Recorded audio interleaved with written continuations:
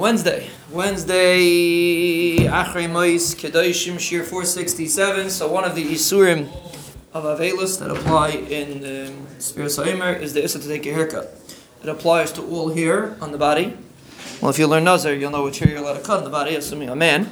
But it applies to all hair on the body, besides for what stops Achila or health or other reasons. Other reasons, but generally speaking.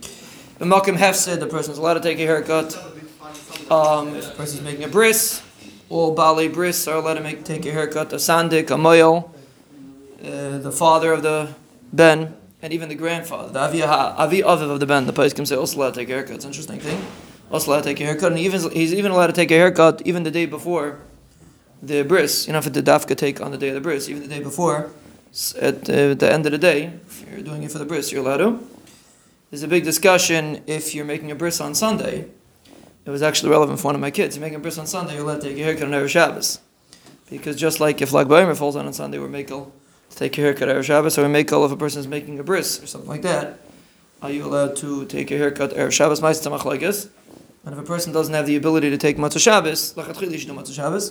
If you don't have the ability to take a haircut Matzah Shabbos, you could even do it on Erev Shabbos.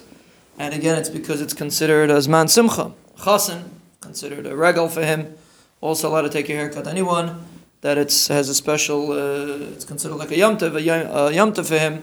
The issur of taking a haircut on Sfira does not apply to such an individual.